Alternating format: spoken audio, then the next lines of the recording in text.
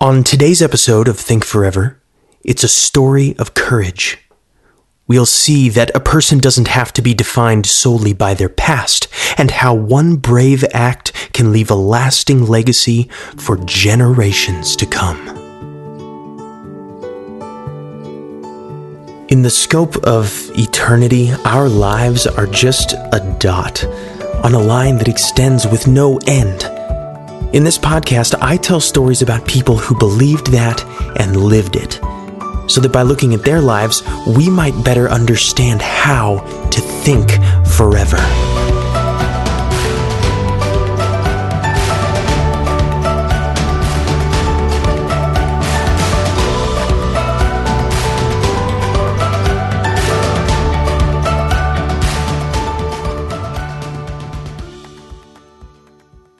Episode 8, Lionheart.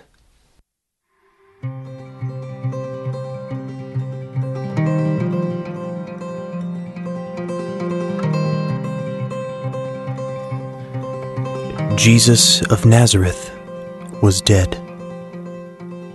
The earth had shaken, the sky had gone black, the temple veil had been torn in two, and God's only Son was dead.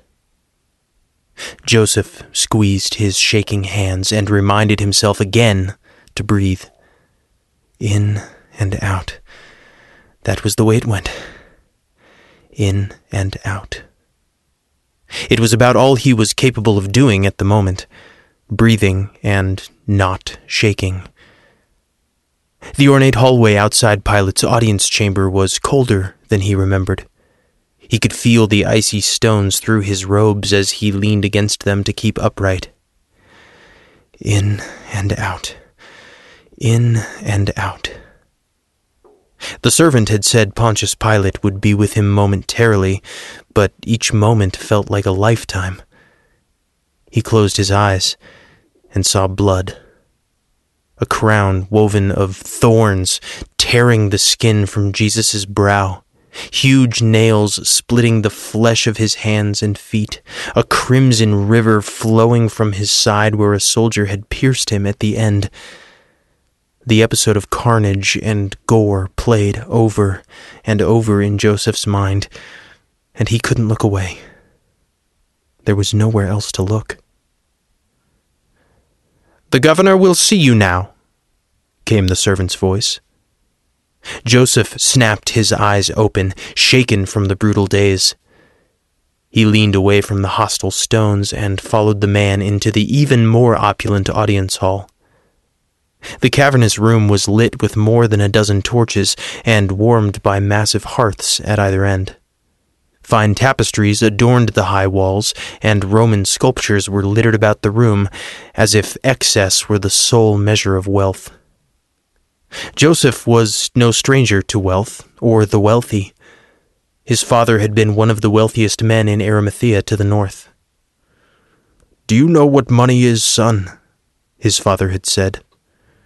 "It is freedom and power. Use it wisely, and you can be whoever you want to be." Those riches had afforded Joseph every opportunity.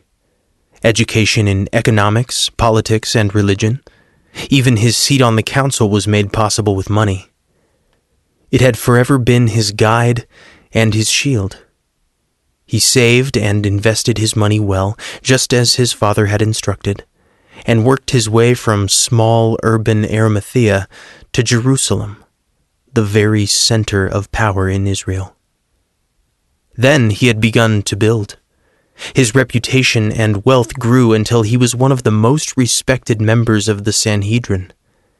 His own home, though more tastefully decorated than the governor's garish mansion, was a tribute to his success. All his treasure on display for the nation to admire. And Joseph had been content, at least until he heard Jesus of Nazareth preach. Jesus had said it was easier for a camel to pass through the eye of a needle than for a rich man to enter the kingdom of heaven. That the world and all its wealth would pass away, and to store his treasure in heaven, where it would never be destroyed. that a man's heart and his treasure were inextricably linked. He spoke with the very voice of God, and Joseph had believed him, and followed him, and loved him. Pilate reclined at a table near a fireplace on the far side of the room, and eyed Joseph over the top of his raised goblet of wine. "And how is my favorite Pharisee today?" Joseph tried for a half-smile, but only managed a grimace and a grunt. Keep moving, Joseph thought. No time for tears now. He hadn't cried when they had beaten Jesus or dragged him to his cross. He hadn't cried when Jesus breathed his last. All he knew to do was keep moving. "Rough business today," said Pilate. "These troublemakers find the worst time to make noise. And an earthquake with the city so full? Why can't we have just one festival in peace?" A festival. That's all the Passover was to the Romans, like one of their debauched celebrations. If Joseph had better wits about him, he might have commented on the subtle difference between Jewish and Roman traditions, but today he merely squeezed his hands and reminded himself once more to breathe. "Oh, come now, Joseph," Pilate continued, getting no rise from him. "I didn't want to do it, you know.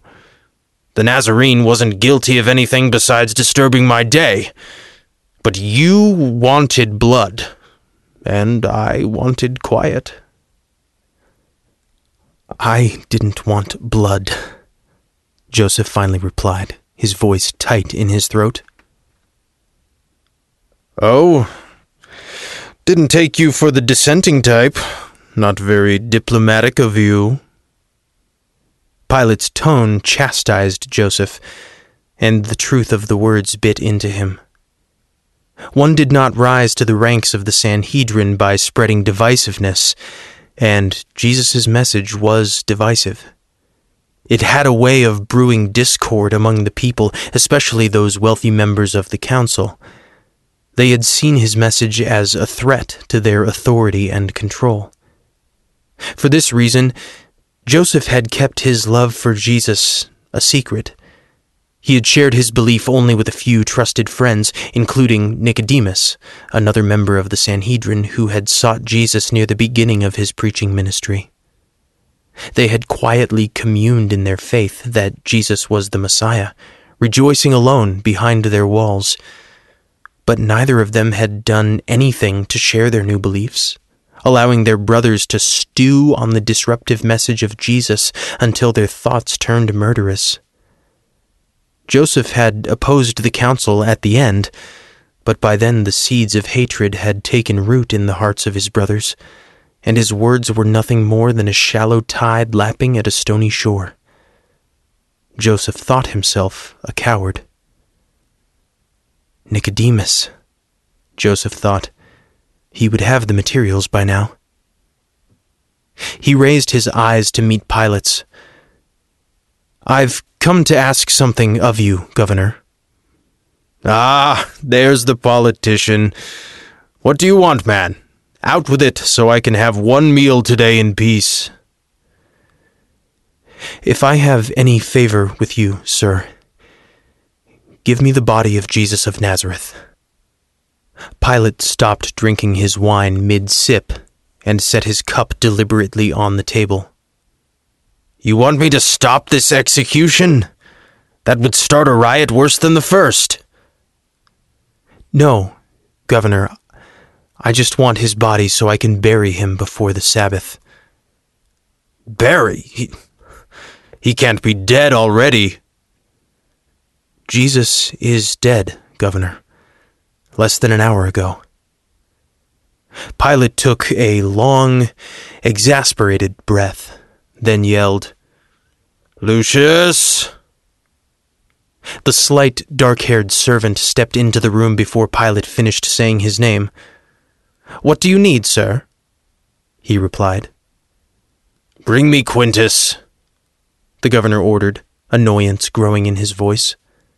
The servant scurried from the room without a word, shutting the door behind him.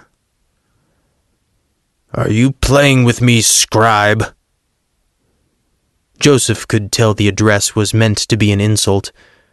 Romans really didn't understand his people at all. I assure you this is no trick, Governor. I simply want to honor the man. I respected him. We'll see about that, Pilate chided. I've had enough of your religious games for one day. Lucius emerged again from the hallway, trailed by Quintus, an imposing centurion clad in armor, bearing a sword at his side and another tucked in his belt.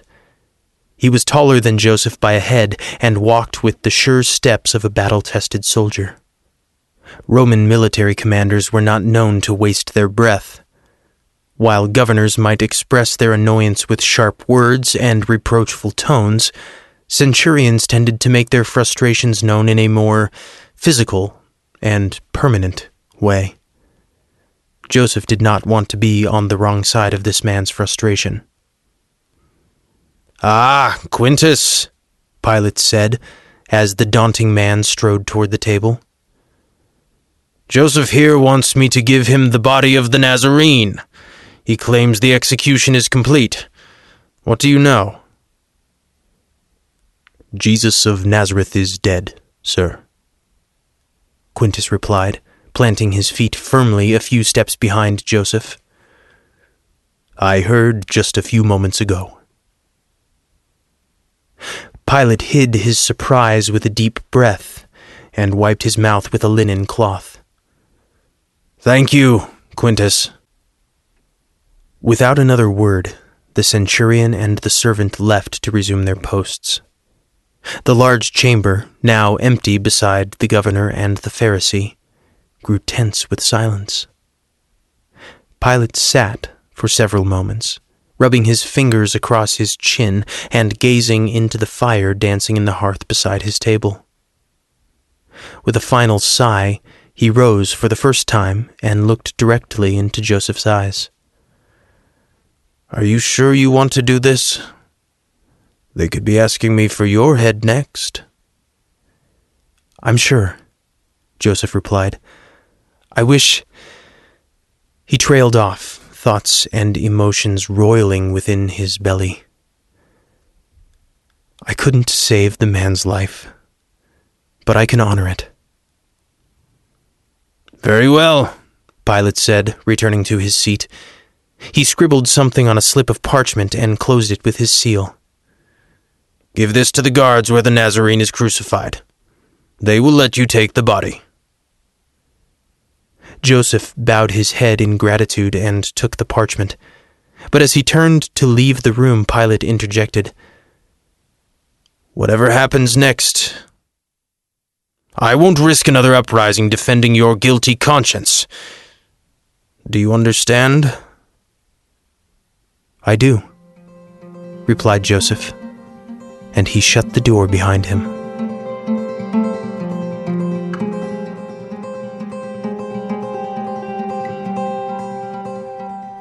Nicodemus, Joseph shouted from across the street. Did you get it? Yes, Nicodemus answered as Joseph grew closer. And lower your voice. I don't want the Romans thinking there is more trouble starting. The two friends embraced, and Nicodemus added, Everything is in the cart. What did the governor say? We may take the body, but he won't protect us if the council decides to accuse us next. So be it, Nicodemus said with a nod. The two set off toward Golgotha, the hill where Jesus still hung. Nicodemus leading the donkey and small cart, Joseph picking at the edge of the parchment Pilate had given him. Neither spoke. It was not a long walk, but the thought of returning to the cruel scene made each step heavy. Still, they trudged along, despite their dread. There wasn't much time before the sunset when the Sabbath would begin. While Joseph had been speaking with Pontius Pilate, Nicodemus had been visiting spice merchants, buying as much myrrh and aloe as he could. The cart was laden with about 75 pounds of the spices, as well as linen cloths to wrap Jesus' body. Their cargo was a small fortune, worth more than many people would make in a lifetime, but Joseph would have given everything he owned for one more day with Jesus. It was a pittance compared to the wealth that had been the teaching of the Messiah, and the only way he could think to honor a king killed as a criminal. They crested the hill and were stricken first by the stench of blood, now drying on Jesus' skin and in pools below his cross. His body hung limp, his weight tearing at the nails driven through his hands. A thief was hung on either side of Jesus, their legs broken, unconscious and slowly suffocating. They would be dead before nightfall. Between unnerving gasps from the thieves, Joseph could hear 2 Roman guards bantering. They leaned carelessly against a boulder and joked about fights and women they'd never had. Before them all were Mary Magdalene and Mary, the mother of Jesus. The mother sat in the mud, mere inches from her son's cross, her clothes and feet and hands stained with his blood. Thin streaks crossed her cheeks where innumerable tears had fallen, but now her face was still, frozen in an expression of shock and grief as she stared at the desecrated ground. Magdalene knelt behind the mother, hands on her friend's shoulders with her head bowed as though praying. Joseph knew them because they were with Jesus many times when he had preached, but they were not acquainted. His secret admiration for the Messiah had kept him from fellowship with other followers. "Keep moving," he thought again, squeezing his hands. "And breathe." He approached them cautiously and kept his head low as he passed below Jesus' cross. "Mary," Joseph said. "My name is Joseph, from Arimathea. You don't know me, but—" "I know your face," said the mother, without lifting her eyes. "You used to stand in the back of crowds and listen to my son." Yes, I did." "Why are you here, Joseph from Arimathea?" Before Joseph could articulate a response, one of the guards noticed him. "You there!" the guard clamored. "Leave those women alone. No more gawkers today." "Guard, I am Joseph of the Sanhedrin. I have a letter." "Are you deaf, Jew? Begone before I have to repeat myself." As the guard spoke, his hand absently stroked the handle of his sword. Joseph fumbled in the pocket of his robe and raised the parchment bearing Pilate's seal. "This is a letter from the governor. He has given me permission to take Jesus' body." Magdalene and the mother raised their heads at this. Joseph met their questioning eyes and gave his best reassuring look. The guard sauntered forward, thumb still resting idly on the pommel of his sword. He snatched the letter, and Joseph saw the Roman's eyes widen as he recognized the seal. It took a moment for him to read the letter and regain his composure. "Go on then, take the body. But I'm not touching this mess." The guard returned to his rock, but eyed them ominously. "Mary," Joseph said, kneeling beside her in the deep red mud, "if you will allow it, I want to bury your son."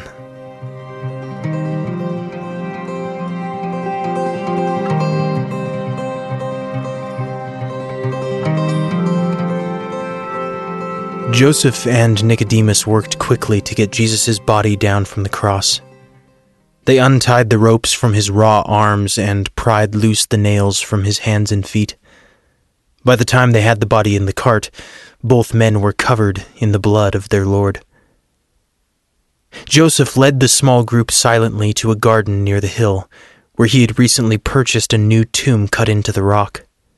He had meant it to be his own, a lavish home in death to mirror the one he'd had in life, a place where he could forever be remembered in the city that had become his home, a stone monument to all he had achieved.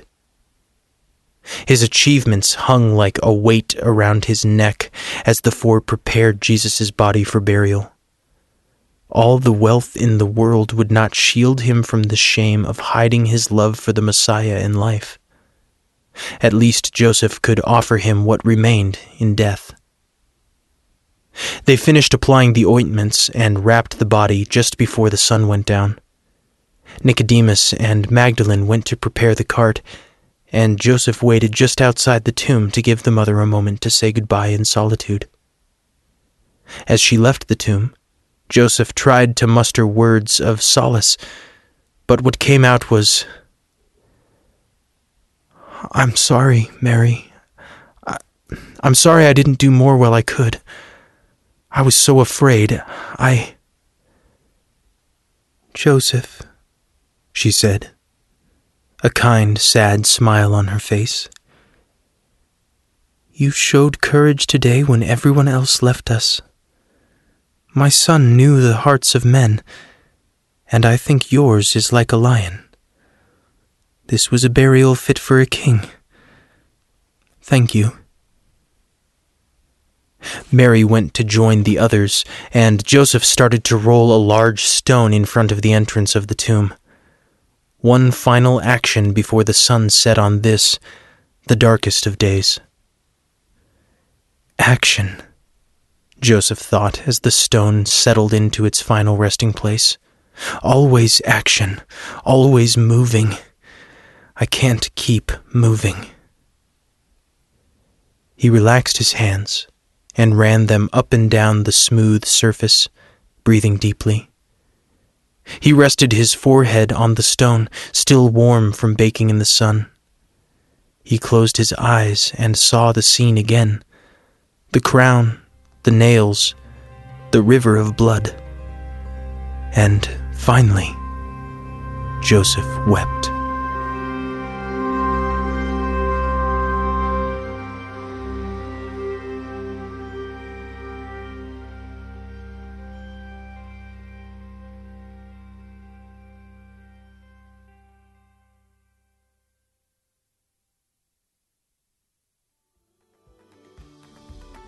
Thank you for listening to this episode of Think Forever. The story was written and performed by me, Joe Mayers, and produced by Aaron Kretzmann. If you're enjoying our show, we'd love it if you would subscribe and leave us a review wherever you listen to your podcasts. And make sure to join us this Easter Sunday for our special season finale episode, when I will be joined by Bob Shank to go behind the scenes of this story, Lionheart.